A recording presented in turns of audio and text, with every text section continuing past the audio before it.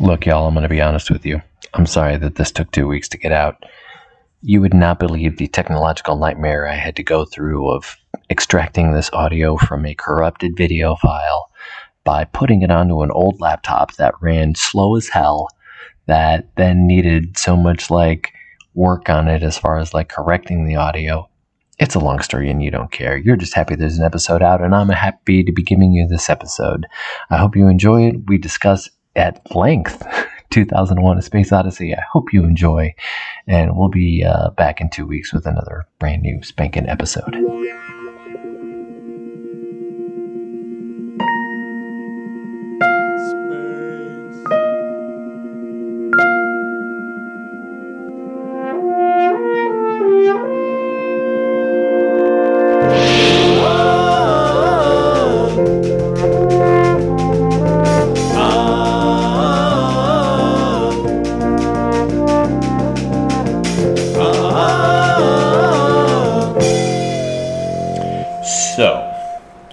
Think that this would be a movie that I would not like. I didn't think you would like it. You would think that with the world building, with the pacing, with the lack of real story structure, that this would be a movie that I would drive me crazy. And there's definitely one section that does, and we'll get there. But this movie is such a arty masterpiece, right? That it's hard to say it sucks. It's just so good, and you're intrigued to keep going. You are engaged, definitely. What's the other one? You are. There's lots of things, and we'll get into it all. But I really loved, and this is, I'm sure, no surprise. I guess it is a surprise. I don't know. Anyway, I like 2001 A Space Odyssey, and that's where we're starting. Before we get and do anything else, of course, we're going to say, hello, my name is Matt. Thank you for listening. Welcome back to the show. This week, to the Brothers Trek About. You knew that, though. You've already clicked on the thing. This week, we were talking about 2001 A Space Odyssey, because it not only came out in between these two seasons, but of course, this thing it's beautiful. It sets the pace for what will be the motion picture. It also sets the pace for a movie that I, of course, love, Star Wars. And it sets the pace for all future science fiction and everything else. So household style. Yes. I almost feel like the hotel we're in borrows a little bit from 2001 Space Odyssey. Yes, it is very modern. Oh, but before we go anywhere else, of course, I want to say hello to my brother Ken. Say hello, Ken. Hal, open the pod bay doors.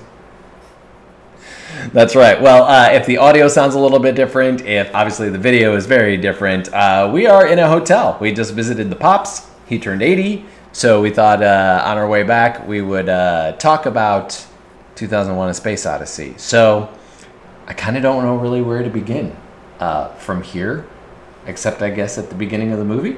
Well, let's talk about the structure a little bit. So okay. It's an art piece. It is an art piece. Not a piece of entertainment. You don't watch it to enjoy it. Yeah. You watch it to think about interesting concepts like, how does humanity get where it's going? What is the future of humanity? It's more thoughtful than your average piece of entertainment. Oh, much so, yeah. Yeah. And what does the future hold? So it does very interesting things with those kinds of questions. And it's very dense. Yes. While at the same time, nothing is going on. Which is very interesting. Yes. And also, I mean, of course, it's a shock for me. I'm opening a water here. It's also a shock for me because, again, as you have heard, if you've listened to the podcast and any kind of thing, that's the kind of stuff that usually drives me crazy. Is there is nothing going on. And it will drive me crazy in the motion picture when we get there, of many, many minutes of staring at a screen, which we're going to get, which is, not surprisingly, the same part of this movie that drove me crazy, was once he goes through the dimensional door at the end and just all of the effects and all of the whoa. And those were familiar effects. Yes. I mean, they looked like going to warp in the motion picture. Yep.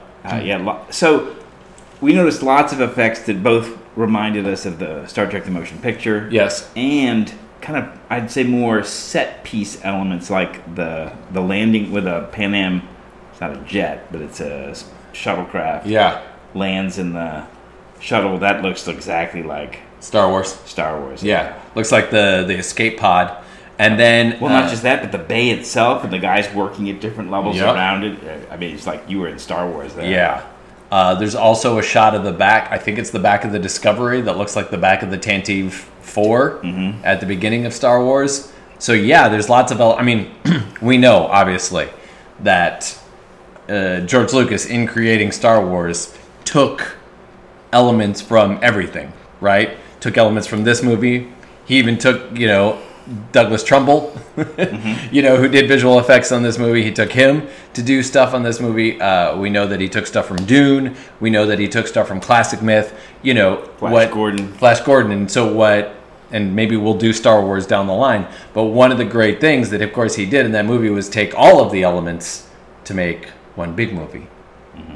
So, obviously, a lot of people have a lot to say about that. George Lucas being a thief or saying whatever they want to say. But he created one of the best movies of all time. On that point, I would recommend the podcast series "It's All a Remix," which deals with the fact that creation is not a spontaneous genius coming from the head of Zeus kind of phenomenon, but a series of adding, mixing, and adjusting and copying. I guess I'll talk about this now because it keeps popping into my brain. But the very last 10 minutes of this movie, when Bowman comes out of the other side of the door, and he's in his little room, which we'll talk about more in depth later. But there are so many shots of that feel so Lynchian to me. There's a shot of him in the pod, and he's like shaking, and it's that sped up kind of weird, and his eyes are doing the weird thing. That it looks like something that would happen to, and does happen to, like Bob and the Man from Another Place in the Red Room. You know what I mean? The Black Lodge. So that was really weird. It's almost like Lynch saw those last 10 minutes of 2001: A Space Odyssey and like, well, that's the way I'm going to make movies for the rest of my life. It's just this kind of weird opaqueness, this kind of weird pacing, this kind of weird camera stuff. And the density. And the density. There's a lot going on, but nothing is happening. Exactly. Yes. Very. And again, I've now finally handed off to you. I mentioned years ago in the podcast that I was finally going to get you season 2, but then we had a pandemic and stuff. So finally got you season 3 of Twin Peaks. I can't wait for you to watch it. I can't wait to do a thing about it because it's very Lynchian while at the same time not Twin Peaks-ish. Because, Mark Frost had a lot to do with the show itself. And so I think that the original 2 seasons are a lot more Mark Frost than they are David Lynch. And so but then you get Fire Walk With Me, which is very Lynchian, very little Mark Frost. And I feel like, and I think that David Frost has even gone on record as saying like, yeah, I wrote the scripts and then I gave them to David and he did his thing. So I know that there's a lot of stuff that they shot that don't end up in there. There's lots, which is of course is just like the movie Fire Walk With Me, where there's just so much in the box set that you see from that movie where you're like, wow, okay, that's crazy. We got off track here. Back to 2001: A Space Odyssey. So let's, that a good place to go to start at the beginning of the movie? Yeah, so the movie's set up in almost unconnected, I'd say 4 different That's a great point. chapters. Yes. And so chapter 1 takes place 4 million years ago. Yeah, the dawn of man. What's interesting about the dawn of man sequence is that we forgot to talk about the 2 minutes of cacophony at the beginning. There's all that music playing for 2 minutes before the movie even opens up, before we get an MGM Presents or whatever. So I watched this on my Kindle. And I was wondering at the beginning, is something wrong with my Kindle? Is it just not playing? Yeah. Is this a technical fault? I think watching it on a proper screen that is working, or that you can click and watch something else. Yeah. Oh yeah, I go on my web pages. Okay, whatever. Yeah. It's Kubrick, whatever. Yes, exactly. But when you're sitting there on your Kindle, you're like, I'm not sure this is working. Yeah. But anyway, back to the Dawn of Man, which is amazingly shot, very beautiful. There's lots of docs out there talking about how they do everything, but basically they went out and shot panels of stuff and then rear projected that onto a very glowing screen. So that's why a lot of the stuff, which of course Kubrick does already, but there's a lot of one shots of things because they wanted to get the backgrounds, which were amazing. Yeah, so they sent a team to Africa to basically just get beauty shots. Yeah, it's amazing. So it's also amazing looking at what they did shoot. Just this is the kind of thing that blows my mind that probably lots of people have maybe considered, but maybe you haven't. So I'm going to share. It's just you get those first. You get a minute and a half worth of shots of just the Earth, on Earth itself. And just, we think of Earth, even shot from space, we're thinking, think about all those cities that are there and think about all that stuff. But, you go back to the Dawn of Man and, of course, there's nothing. So if you can think of the complete, epic nothingness that they put in this movie of, just shots of nothing, and you're like, wow, man, the Earth was completely nothing. There was nothing there, but blows my mind. I was blown away by just thinking about that. And that's what Kubrick's going for. Right. He wants you to think about stuff by showing it to you in a new way, and you don't even go in thinking, I'm gonna be confronted with the nothingness of Earth, but there's nothing there. Yeah. And you come out of it going, oh my God, there was nothing. Yeah. Yes, exactly. It's interesting. So obviously we're going where with this, with these Dawn of Men characters, right? We're leading to the moment where he realizes the monolith shows up and teaches him weaponry. Or gives him or implants the idea of or just implants the smarts. We don't know exactly what the monolith gives them. It's an uplift phenomenon. Mm-hmm. Yeah, but it's interesting at the start how nothing the Dawn of Men are. You know what I mean? They're hiding in crevices from other animals. They're one other tribe of what am I calling them? Apes. One other tribe of early man comes and takes over their watering hole, and all they do is screech at each other, which is funny because they're scaring the other tribe, or they're trying to scare each other. But there's nothing to back up that because they haven't developed violence yet, or they haven't fought yet, or So one of the things that and this is still true today, is that people cannot kill each other, right? Because if I start beating you up, I'm injuring myself as I proceed. Mm-hmm. And at some point, I just can't keep hitting you enough to keep hurting you because I hurt myself. Yeah. And so most creatures cannot fight each other to the death because they're using their own bodies as weapons. Okay. And so it's the invention of the bone, the lever, the club that I'm going to hit you with that allows me to not hurt myself while I'm hurting you. But in that beginning scene, all they can do, they could have gotten into it. Yeah. But they would have each hurt each other. Yeah. And once the one side realized we're outnumbered, there's no point in getting into that. Why get hurt? Yeah. We're just going to lose anyway. So we may as well just back off. I was also thinking, and of course, again, we're being confronted with stuff, and so you have to think about these things. But I was also thinking about how just boring life would be. And I've thought about this, and even just in the 1800s, yeah, you're going to be, doing your farm, tilling, and you're going to be... But it's going to be very routine, and it's going to be the same and kind of never changing. Yes, exactly. And you'll have the sense that this is how they did it in biblical times. Yes. Yeah, for thousands of years, men has been on the field tilling, or they've been... And it's just all been the samey. And so, to think that there were no podcasts, to think that there was no TV, no radio, no anything to pass the time, it was just a lot of... And of course, their brains are smaller too, right? So they don't have necessarily as far as we know, the the thought of I'm bored, or, what I mean? It's kind of like a dog. I guess dogs get bored, but I don't know what I'm talking about.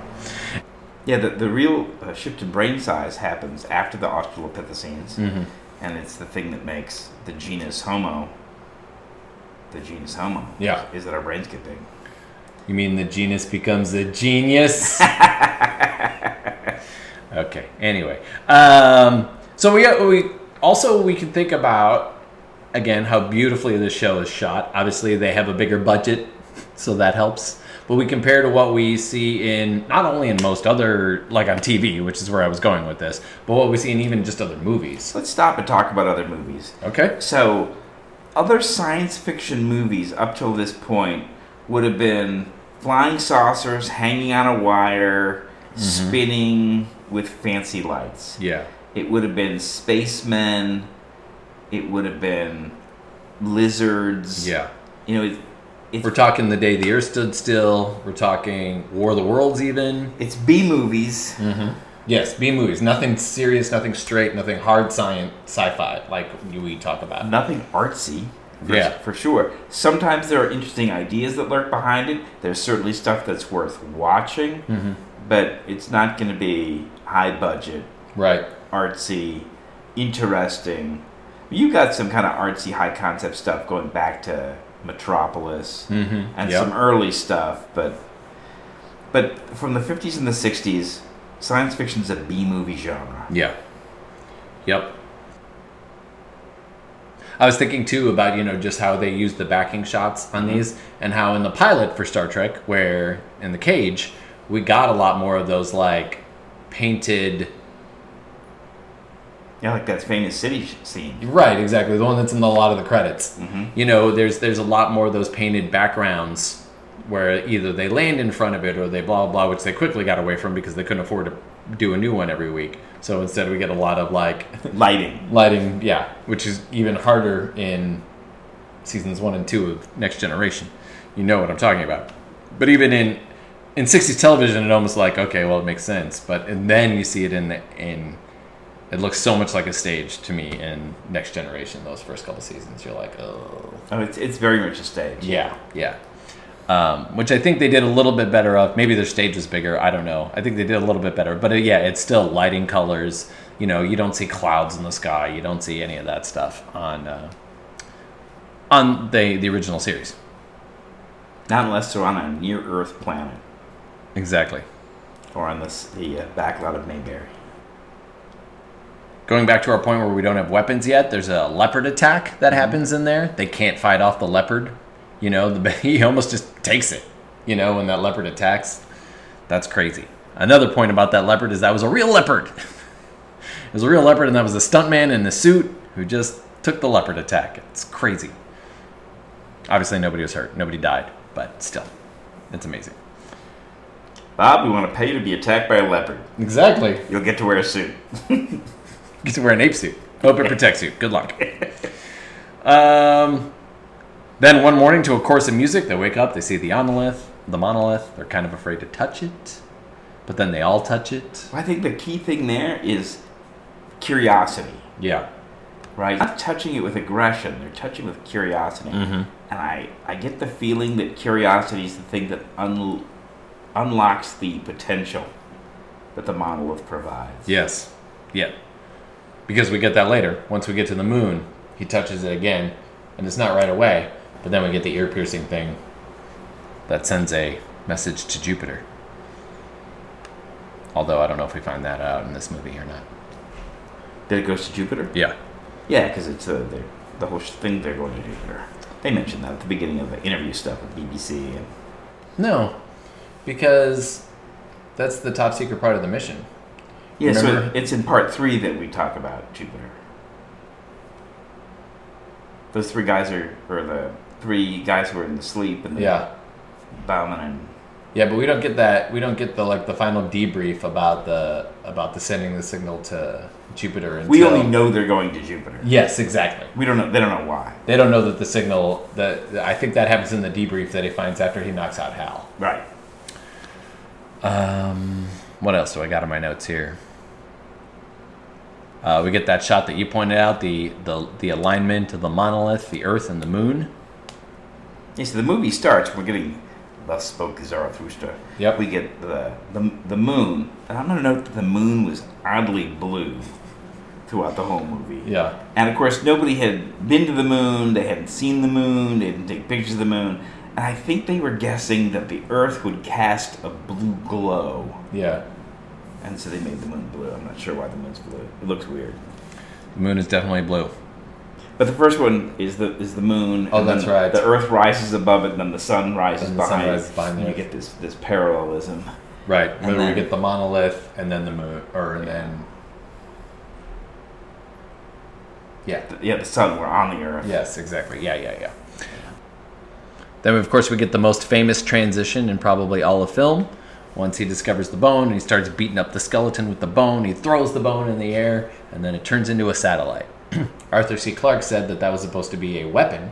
It was supposed to be like, one weapon to another weapon. It's not made real clear in the movie. But then hearing that, you're like, oh, that makes sense. It's some kind of space weapons. And of course, it turns out that the last episode that we talked about with Gary Seven was about putting such weapons into space. That's true. Which was prevented shortly before this by a treaty.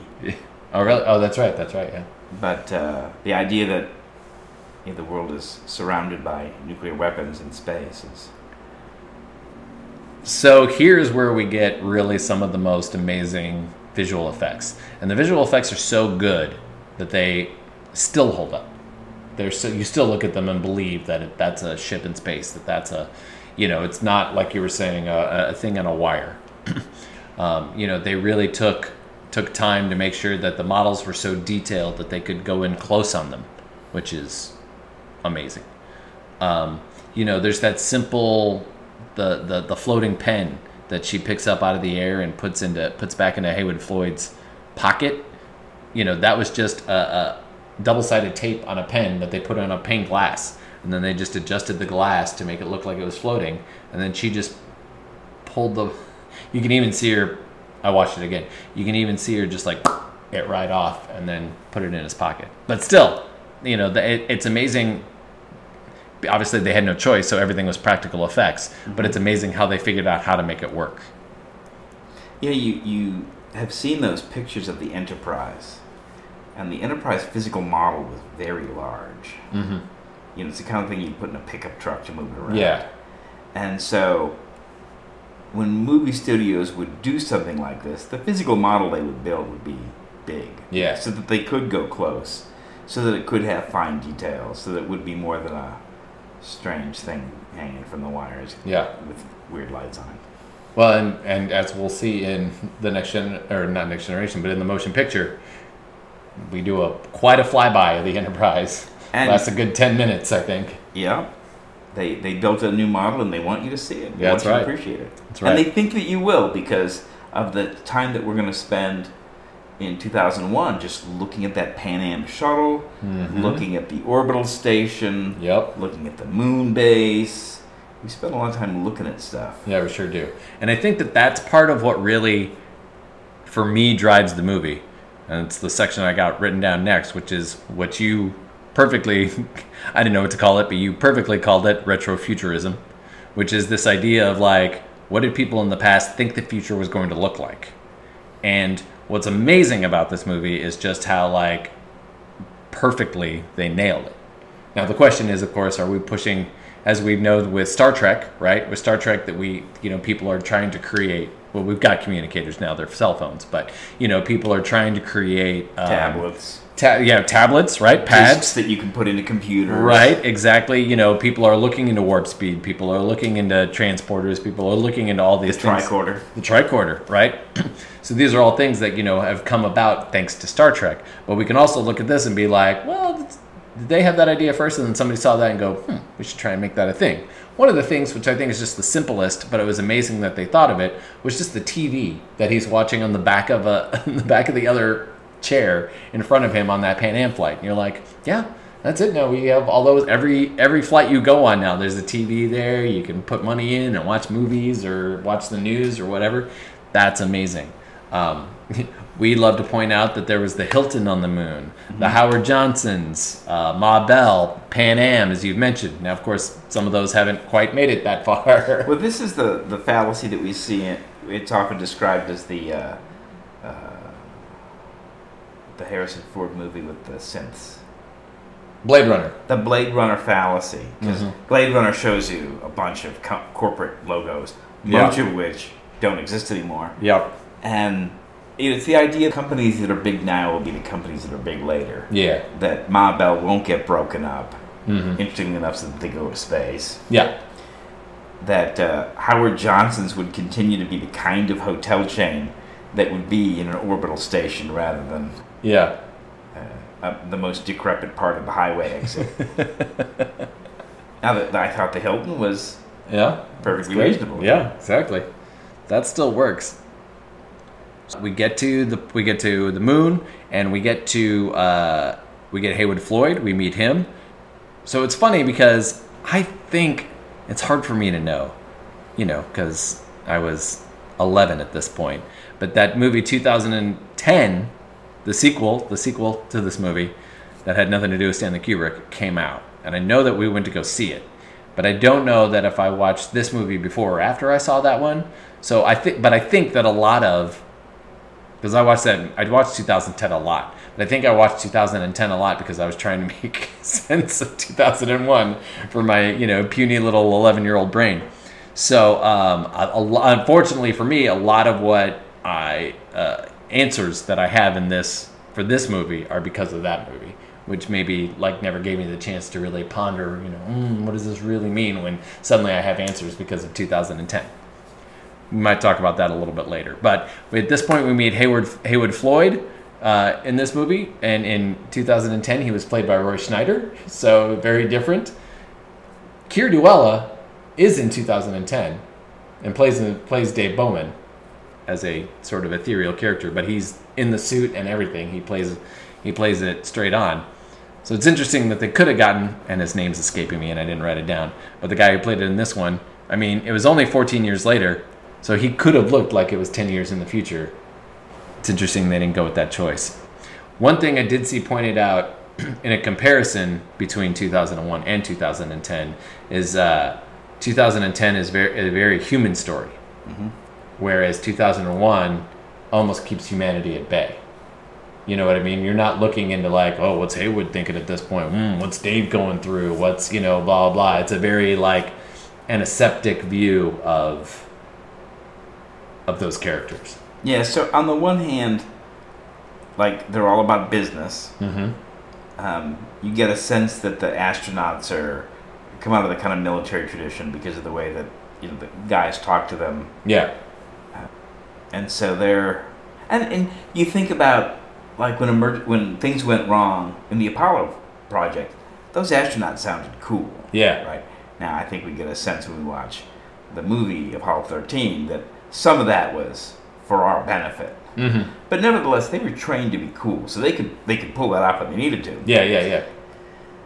And so I think that's part of it. But I also think that we're getting a sense of Hal has feelings. Hal gets upset. Yeah. Hal has a voice that modulates as though he's got more emotion, whereas the two guys don't. Yeah. Haywood talks like a normal person. Yeah.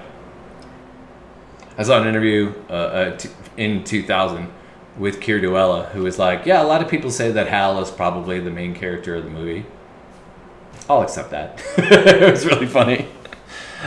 So... Well, he's the one with the arc. Yes, exactly. This is where I started to realize that there's a lot of world building going on in this. And part of it is due to this meeting, right? Which is, again, very interesting. A few episodes ago, we were talking about in Omega Glory how one of the things that I don't love is world building, and how once I've watched the episode, then I can go back and watch the world building. I kind of have to for the show, obviously.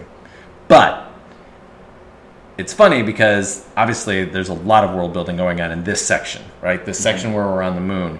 We are building not only the conflict between the Americans and the Russians, which of course was going on at the time. But there's all this mundane stuff. How do you eat? How do you use the toilet? Yeah. How would you make a phone call?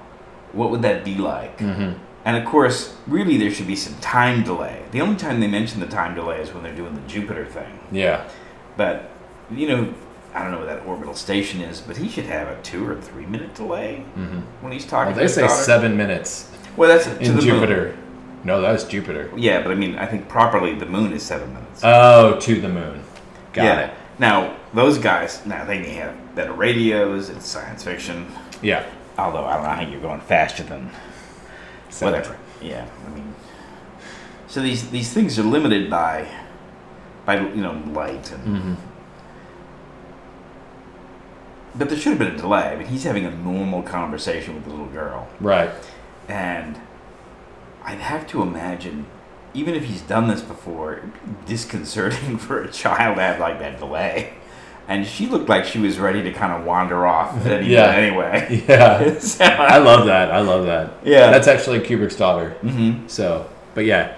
That was also very like Lynchian to me. Is like, let's just take this character, which was the little girl, in a real world situation, you know what I mean, and just like watch what she would really do. And, would you like to be in Daddy's movie? I want you to play a little girl who's going to have a birthday. Yeah. But her dad's not going to be there. And she's just fidgeting, and she's doing all the things that little kids do. All the things, yeah. It's great. It looked very, very realistic in that sense, and that's one of the things that's so typical of this movie is. The mundane stuff is spot on. Yeah. And there's so much mundane stuff. Yeah. I mean, I was kind of joking earlier about how the movie is man is walking, man is walking, man is still walking. Yeah. Man is now walking and passing, a thing. Another crew member, yep. Oh, there's the Hojo. Oh, okay. There's the Hilton now. Oh, he's going to stop in a phone booth. Yeah, there's a lot of that. There's a lot of like of just following people to and from places. And you see these details, whether it's the woman who's bringing the tray and she makes that turn and walks upside down and down a different hallway, or the woman who comes out and gets the pen to show us weightlessness. So all this world building, of course, it's fascinating, but I've seen the movie before too, and so I want to know more of what's happening in the world. I want to understand, like, okay, what does this mean, and why do we do it? And it's even in that little conversation he has with the Russian, what you were saying. He's like, that guy's not a doctor, that guy's a spy. All of that stuff is now fascinating to me because of the rest of the world that I was totally engaged in. What happens to Hal? What happens in Jupiter, to Jupiter, all of that stuff, fascinating to me. Which again, we've talked about how much I don't like it, but yeah, here I am eating it all up. But I'm already invested because I've seen the movie before, so that doesn't help. I also think that it was done really, really well. Yes. So, there's a certain sense in which, let's take music, that, if there's a genre of music you don't like, there's probably one or two songs that you do enjoy. Because they're really well done. Yep. To go on and talk about the mundane, but the mundane is shot so well that you're like, I'm interested. I'm looking. It's amazing. It takes forever for them to land on the moon, right? Once we leave the Hilton and everything, and he takes the other shuttle out, and the shuttle's landing. I love how he slept on both of those trips. Yeah, I did. That was great. But we get 2 minutes of the landing, and we see how he lands. We see that little the computer screen that is like showing like this is where you're gonna land it perfectly, adjust this way, and you land, and then he lands, and so we get minutes of that. Then we get a few more minutes of just the scientists walking up to where the monolith is, and they're kind of just standing there looking at the monolith. Then they go down the stairs to the monolith. Like it's just like. Again, it's like you say, a lot of just the mundane of people walking and doing things, and yet the way it's shot, the way it looks, the way, we're all intrigued to what's happening. And it's funny. So, a part of the world building is like there's a rumor going around that it's an epidemic. The Russian says that, and then, he has that debriefing where he says like, hey, sorry, I hope you feel okay about your parent, your family, your friends, your parents, all thinking that like this epidemic could be bad for you and blah blah blah. But we don't know how this connects to the beginning of the movie yet. You know what I mean? We've gone or if it connects. Yes, exactly. So it's so weird. We get that transition, and we're like, okay, so we obviously this much time has passed, and we've become this technologically, advanced because of the bone and whatnot, and then we're kind of moving along, and we're like, okay, now what's happening on the moon? Okay, what's happening? Okay, where are they going? And it isn't until they get to the monolith where you're like, oh, another monolith. This really connects. And then we see the scene where they're taking the photograph, and then, the piercing noise happens, which we find out later was the transmission to Jupiter. I think it's interesting that, so like we watch it and it's retrofuturism. Right. Oh, this is what they thought the future would be like. Well, this is not 2001 because it's 2021. Yeah. And we are not doing regular shuttles to the moon base. Yeah. To them, it was futurism. Mm-hmm. And I remember as a kid having books about what the future would be like, how telephones would not just be audio, but there'd be a visual part. Yeah.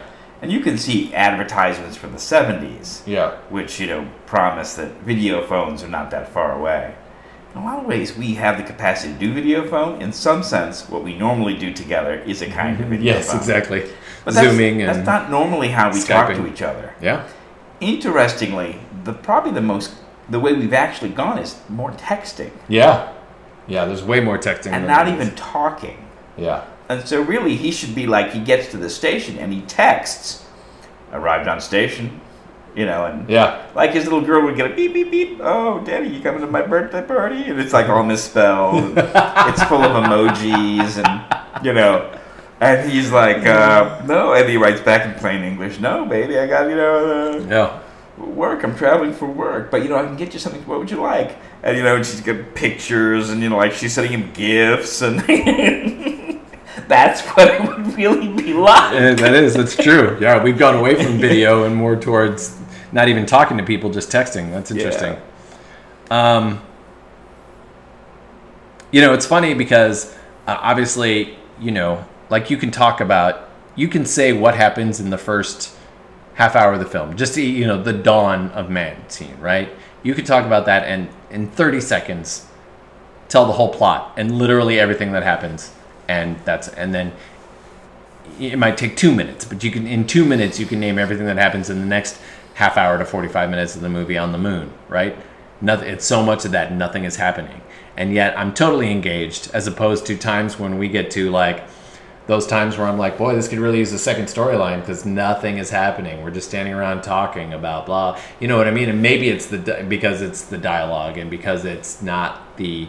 It's not these visually stunning shots of them standing around the Enterprise or whatever. Well, one of the things I think that is, and we'll talk about this again, I'm sure, when we get to the motion picture, but 2001 isn't really about anything except the ideas. Yes. Right? So it's going to make you think. It's leveraging your fridge logic. Yes. You walk away and go, oh, man. And then, like, who put those monoliths? And the motion picture is an adventure story. Mm-hmm. In many ways, it shares a lot of commonalities with 2001. You've got this other intelligence. You have the creatures who basically transform to interact with it. Right. You've got all these things. But it's an adventure story, and we do expect a little more action, things going on in the motion picture than we get. It is a little too artsy for its own good. Yeah. Because of the kind of story it is. And I think that's why Kubrick gets away with it. Mm-hmm. Because he's really making a think piece which successfully makes you think. If it didn't make you think, you'd get bored. Yeah, it'd be slowly plotting. But because he's making you think about stuff, you're noticing details and going, oh, that's interesting. Mm-hmm. If it wasn't, and that may be it. It's interesting. It's not entertaining. It's not engaging. Yeah. It's interesting. So it's interesting because from here we get all the HAL stuff happens, right? Mm-hmm. We get the entire. We'll go back and cover it, but I'm just saying for now, if we skip all the way over all of the HAL stuff that happens, which is a lot, and is a bit of it's another 30 minutes probably of storyline. It isn't until the end of that we again get something about the monolith. So we go through all of this other stuff and we're like, is this part even connected? Mm-hmm. I don't know. I guess this part is connected until suddenly the whole rest of the movie is all about the monolith. What does the monolith mean? What are we doing? Is this the next blah, blah, blah. We'll get to all that at the end. But that's interesting too, that it's like there are these connections. It's all connected. We just don't know. You just kind of have to trust it and move on. I saw a review by Roger Ebert. He went to the premiere where apocryphally, probably, Rock Hudson got up in the middle of the movie and was like, "What the hell's going on in this movie?" and walks out. I think 240 people walked out of the premiere. Really? Yeah, something really big like that. So, so I'll get into this. Because it's not like art films weren't a thing. Yeah.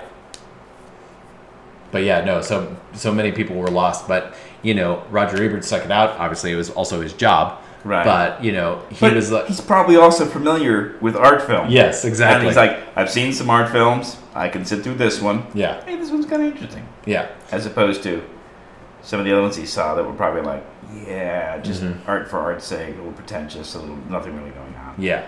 So he says at the end of his review, like, for those people who stuck around, man, did they see something. It was quite amazing. So, of course you had your theater critics you had your movie critics who loved it. You also had your movie critics who didn't get it.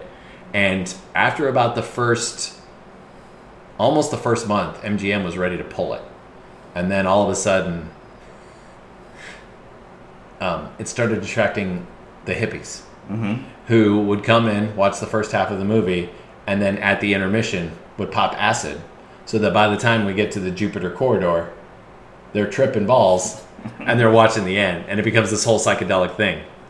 I did look it up. I'm going to look it up again, which I know is fascinating podcasting.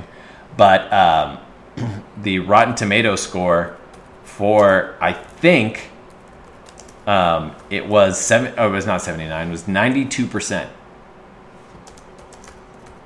So I think we probably got some selection bias in there. Oh, I'm not online. Silly me. But anyway, yes, go on. So I think there's probably some selection bias. The people who sit through 2001 these days and then choose to go on Rotten Tomatoes. Well, that was based on reviews at the time. Right, but I mean, who's sitting through? Yeah. So we all know what 2001 is. True. By now. Yeah. Nobody is stumbling on it. Going, I wonder what this is. Oh my goodness, it's so slow. I don't know. I bet there's a lot of YouTube reaction videos that'll tell you differently. Well, those people are like doing it to do it, though. Yeah. Right. Someone has set them up. That's true. Hey, you should watch 2001. Review that. Like, okay. Yeah. We got a lot of people say I should watch this movie. What the hell is it? I don't understand it. Because the proper way to approach 2001 is not to go into it blind. Yeah. Right? It's to understand, one, it's a think piece, it's an art piece. Yeah. And it's slow paced.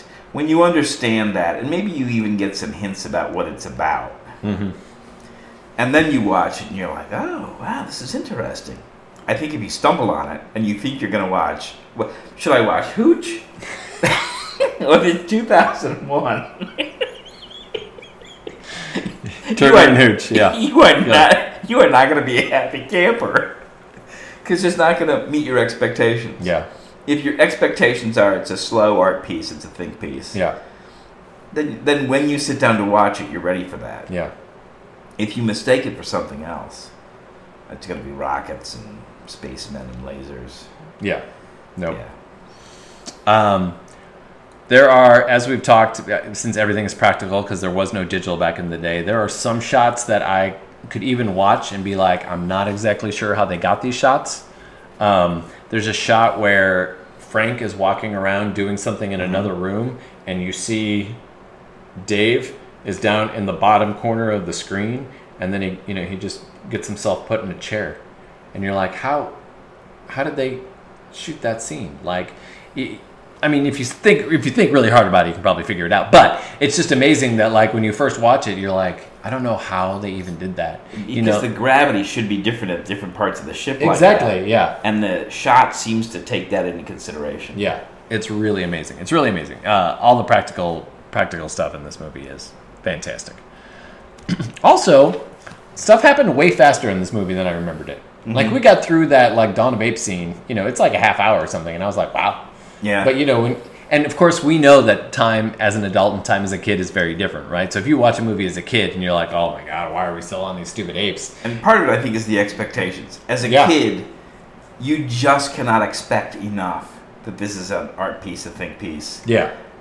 It's a slow burn. Mm-hmm. Wait for it. You'll get it. Right. Because you just don't have the patience for that. Yeah. No matter how many marshmallows you can leave on the table. But once you're basically 50 years old, your ability to sit through something that's actually interesting, that's dense, and the more you watch it, the more you get out of it. Yeah. You can appreciate that. Kids, it's really hard to appreciate that. The more you watch it, the more you get out of it. Yeah. No, absolutely. But that was great. And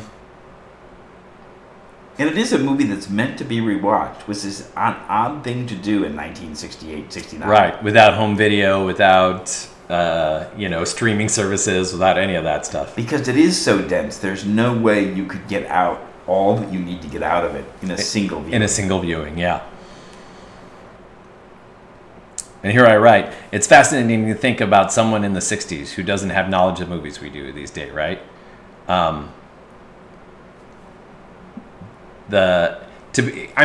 People must have been blown away.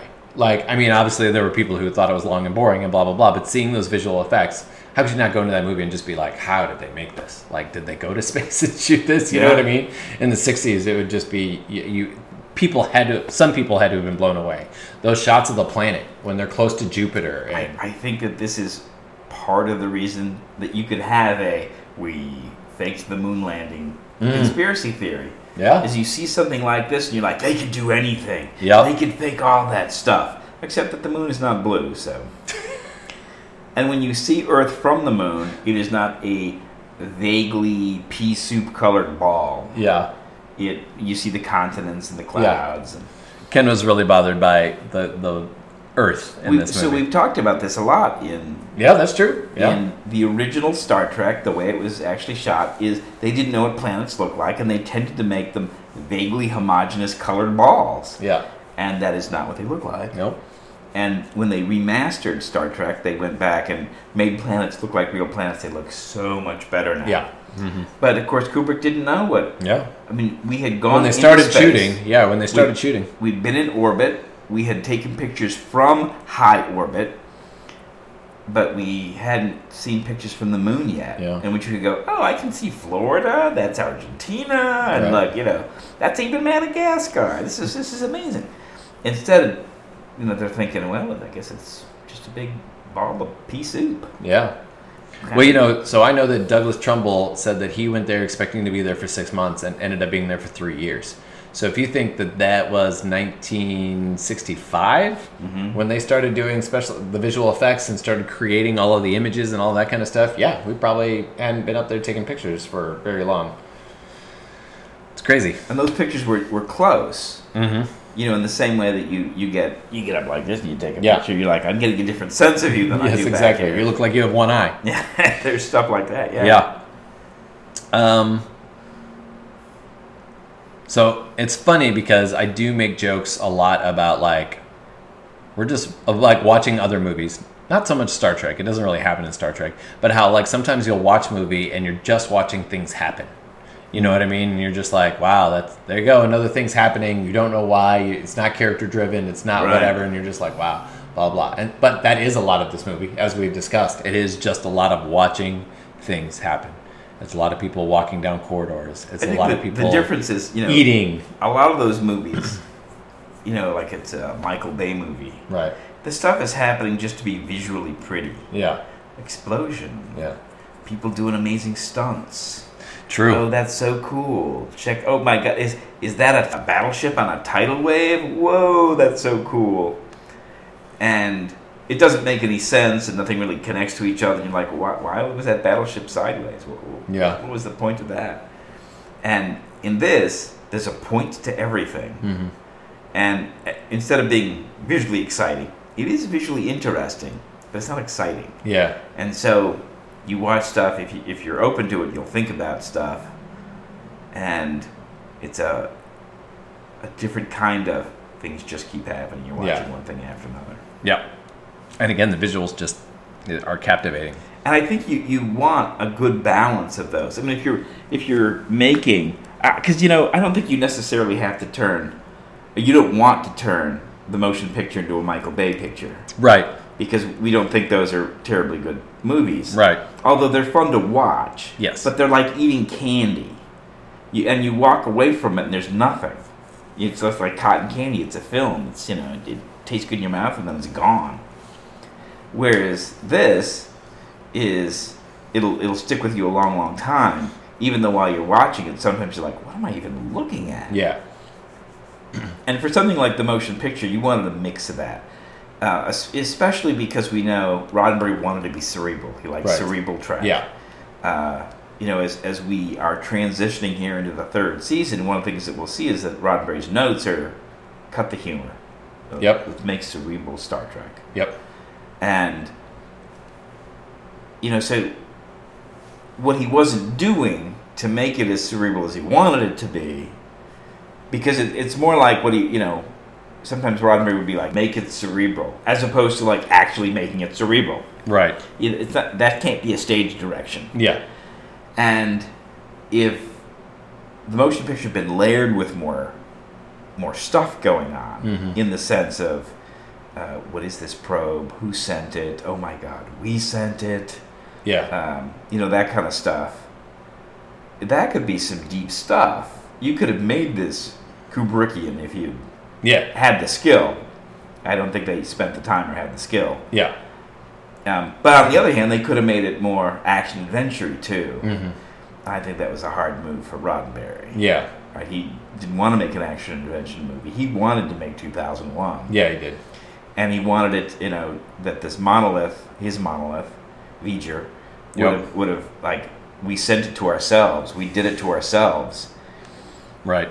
And that's all cool. That's very interesting. Yeah. And you could have made it deep on various levels in which they slowly unravel that piece of information in the same way that we start with this monolith and then we have this mission and we don't know what do they discover. Finally, at the end, there's a reveal that they found another monolith, and then you realize that the monolith is responsible for all these development. Yeah. You could have had that kind of V'ger experience in which at some point they realize this was our probe. Mm-hmm. It's come back. And that could be amazing. And I still think I enjoy the motion picture. Yeah. I am not bothered by how slow it is, in part because I like pictures of the Enterprise. All of my computers at home have pictures of the Enterprise.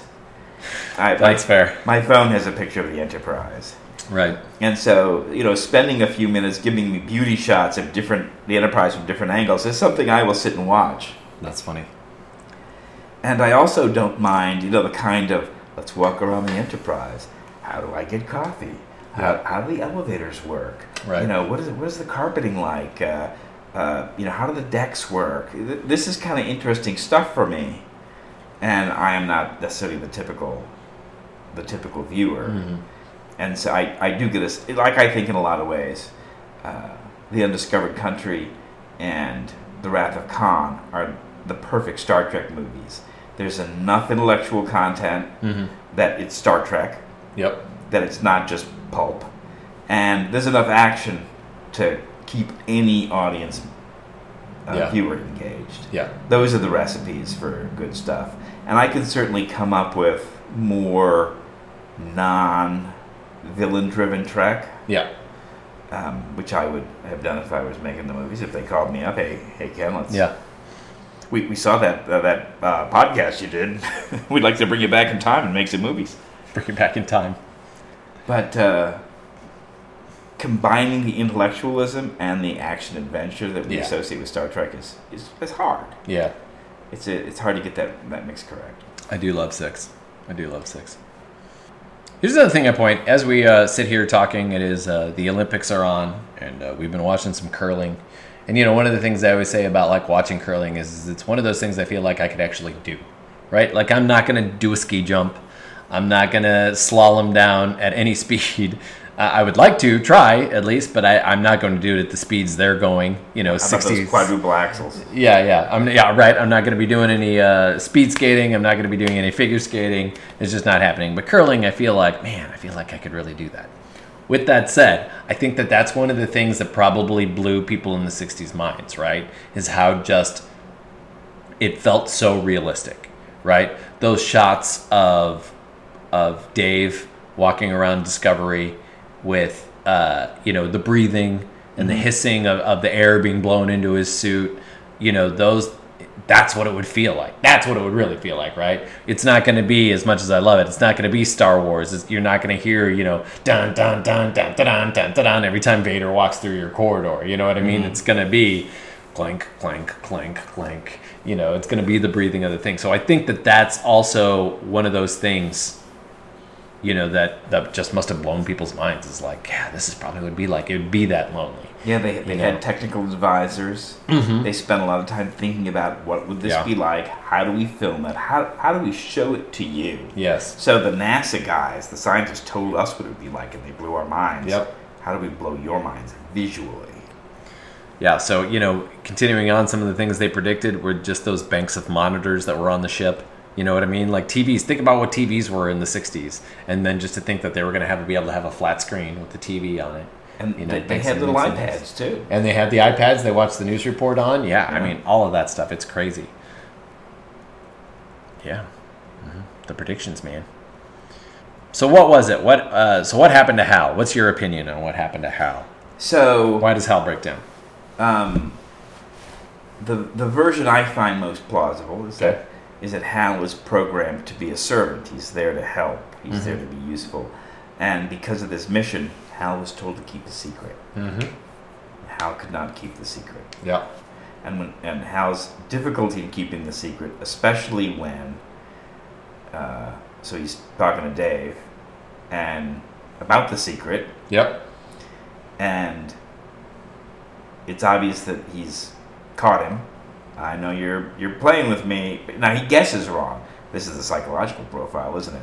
And then I think what Hal does is Hal's like he tries to change the subject. Yeah.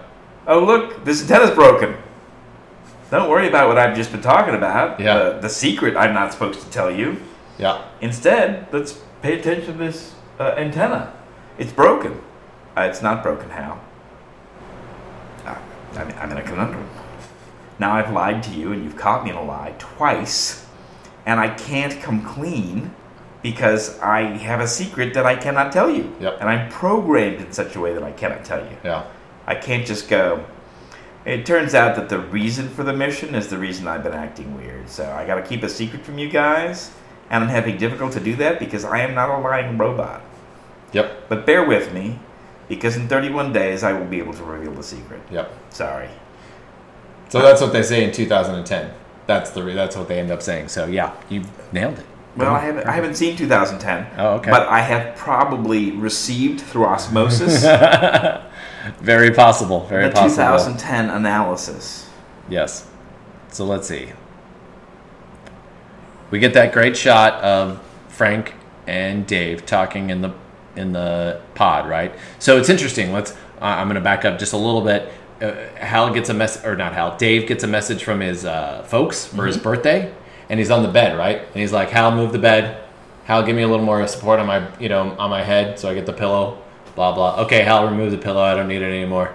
Okay, slide me over there, Hal. So we see that, and then we get into this scene where they're like, "Hal, rotate the pod."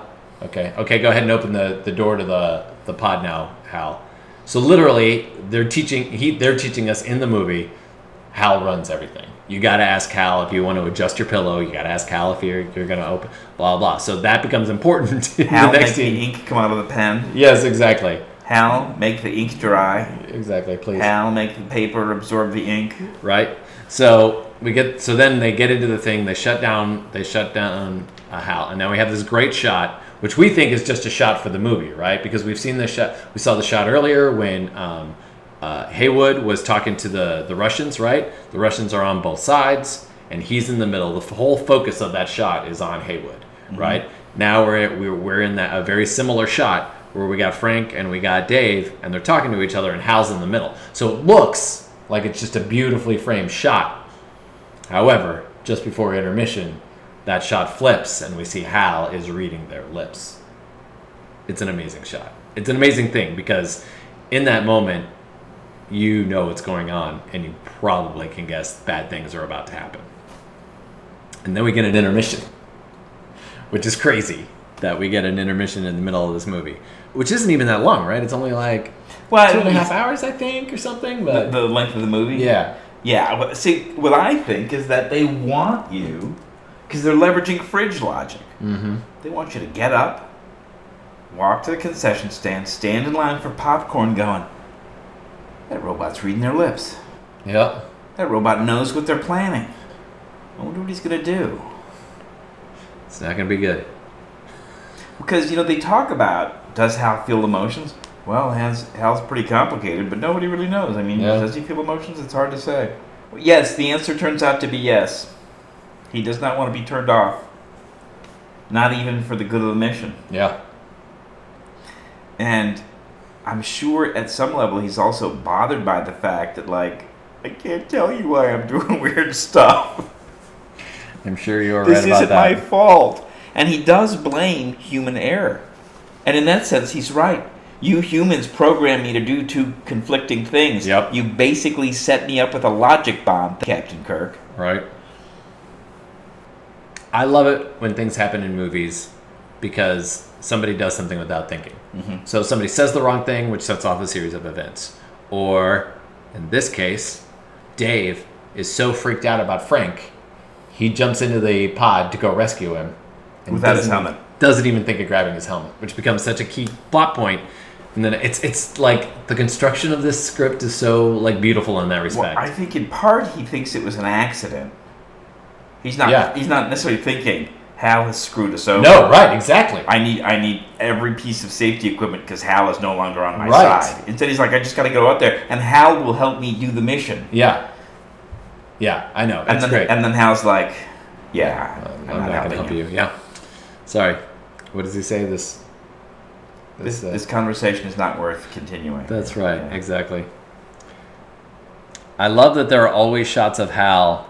Like no matter what they're doing, whatever, and this is set up from the beginning too, of this section, is that no matter what they are doing, Hal is always watching them. Sometimes we get a POV shot of Hal, sometimes we just get a close up of Hal as they're doing whatever. They do amazing job giving us a sense of what Hal is feeling, his emotionality. Yeah.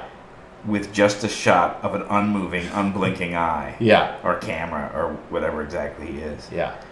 So, I mean, that's impressive. We know what's going on psychologically with Hal. Yep. Without any facial movements, without any kind of...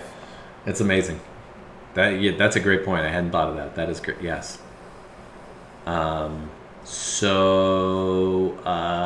Dave then goes through the emergency airlock without his helmet, blowing himself into Discovery. I saw Arthur C. Clarke talk about this, and he also said that this is a little mistake, but is that... Yes, Dave should have taken a breath, but as soon as he got into the airlock, he should have been slowly exhaling, because otherwise his lungs would have exploded. So, whoops. But that's okay. We'll forgive them for that one. Well, he is an astronaut, kind of at peak performance, one would hope. So if he's... Maybe he's exhaling through his nose. A couple of seconds, yeah. Dave then sets out to kill Hal. This is another great scene. There's no music. We just get the breathing. Mm-hmm. And that's Kubrick's breathing, by the way. Oh, is that really? Hal is doing the equivalent of begging for his life at this point. I mean, he's basically like, I know what you're going to do. How about we don't do this? How about you go take a chill pill? I'll be good from now on, I promise. And I believe him. Yeah. Because he's like, I'll figure out some way to cordon off this problem I'm having with this logic bomb you guys gave me by telling me, not to keep a secret from my peeps. And so then he shuts down Hal with Daisy Daisy, which, by the way, the reason they chose that song is because AT&T had figured out how to make a voice sing, how to make an AI sing. And because singing is better than a regular voice in the 60s because everything lasts on the vowel, and the vowel sounded better than consonants. So, of course, if you go, you can find this on YouTube, but if you go and find that voice, it's like Daisy, Daisy. It's like, it's so clearly a computer, but, for the 60s, I'm sure it freaked the hell out of people. And then, of course, we get the briefing that I was telling you about that they were supposed to get once they got to Jupiter, once they awoke everybody up, which, by the way, Hal kills everybody who's sleeping as well. He panics. Yeah, he just doesn't know what to do. And then, so we finally get the briefing. We hear about the transmission sent to Jupiter. It's and that's like he's got to protect the reputation of the HAL 9000 series. Yeah. I can't have witnesses to how I've screwed this up. Right. Everyone needs to die. He was on the news saying, like, we've never had a problem with the HAL 9000 before. I'm basically perfect, blah, blah, blah, blah. And then you've got all the HALs back on Earth who will be no, we've never had a mistake except for that one idiot Right. who totally screwed the Jupiter mission. But of course, if there are no witnesses, That's right. one, And he can still do the mission. nobody knows what went wrong, Yep. and two, they'll probably blame the peoples, Yep. not the infallible robots. So it's a great thing if you go now and watch 2010 somewhere. They do a lot of great stuff with Hal.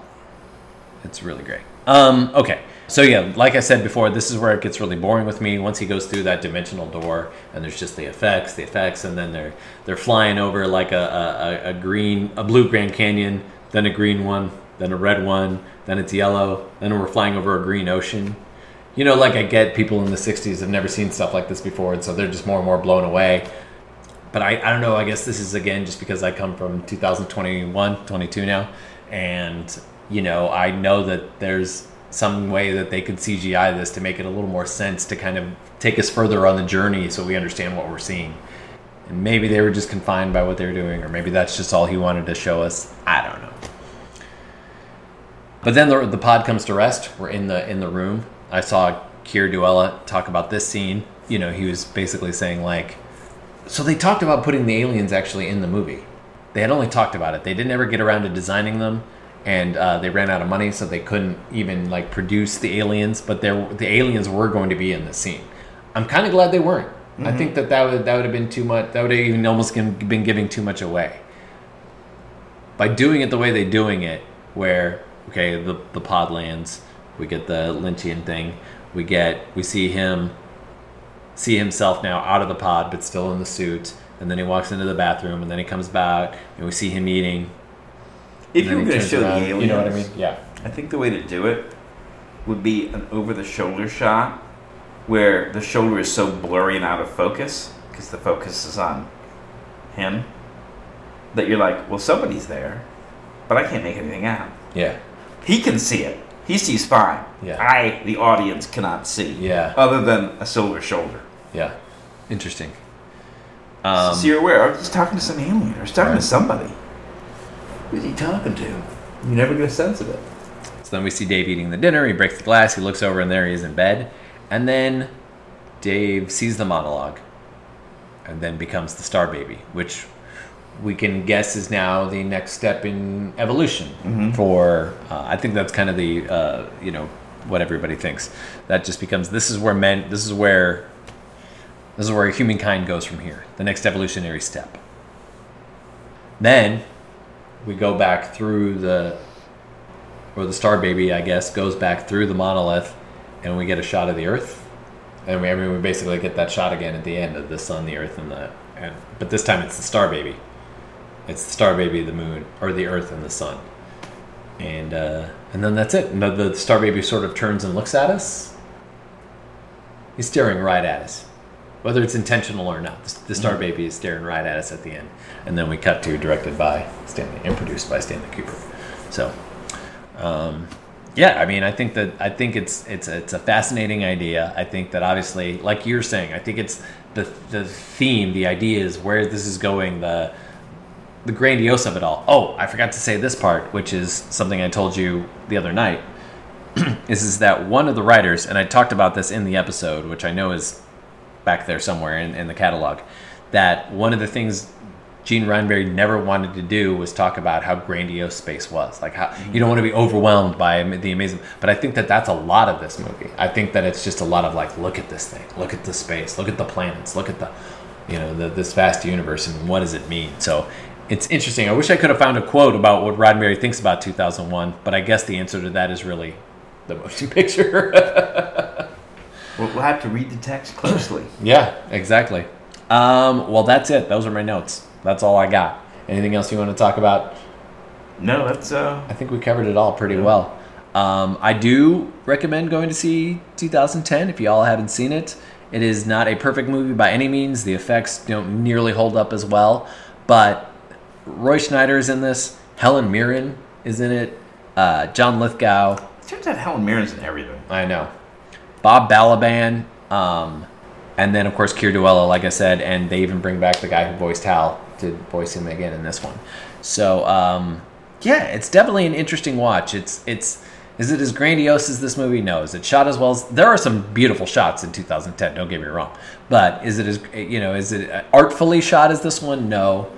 There's a lot more plot in this movie. There's a lot more Cold War stuff that happens because it is... Helen Mirren is a Russian captain, and it becomes a joint mission between the U.S. and the Russian. But as like tensions flare up on Earth, it really affects what happens on the...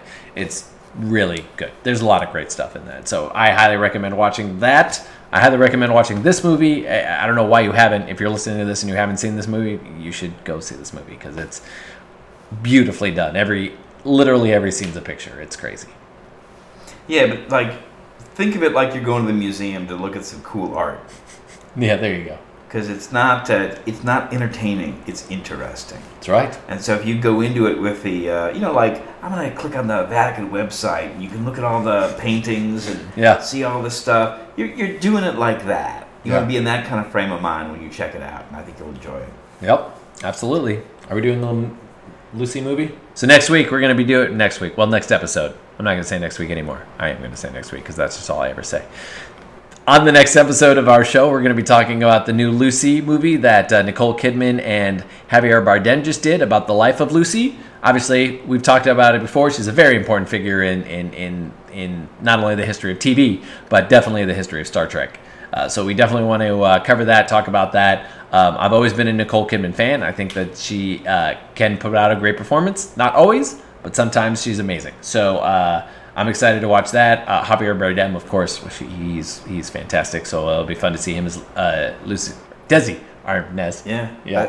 There were a few moments that would take me out of thinking I'm watching Lucy and Desi. Yeah. But for the most part, I believed them. Oh, good. As Lucy and Desi. That's amazing. Well, great. There you go. And then after that, we're going to get into season 3. It's going to be exciting. I can't wait. With that said, of course, my name is Matt, coming to you from this hotel in Dallas, Texas, and coming to you also from this hotel in Dallas. Dang it. This hotel in Dallas, Texas is my brother's Ken. Say goodbye, Ken. There's no point in continuing this conversation. What he said. We're out of here. See you all in 2 weeks.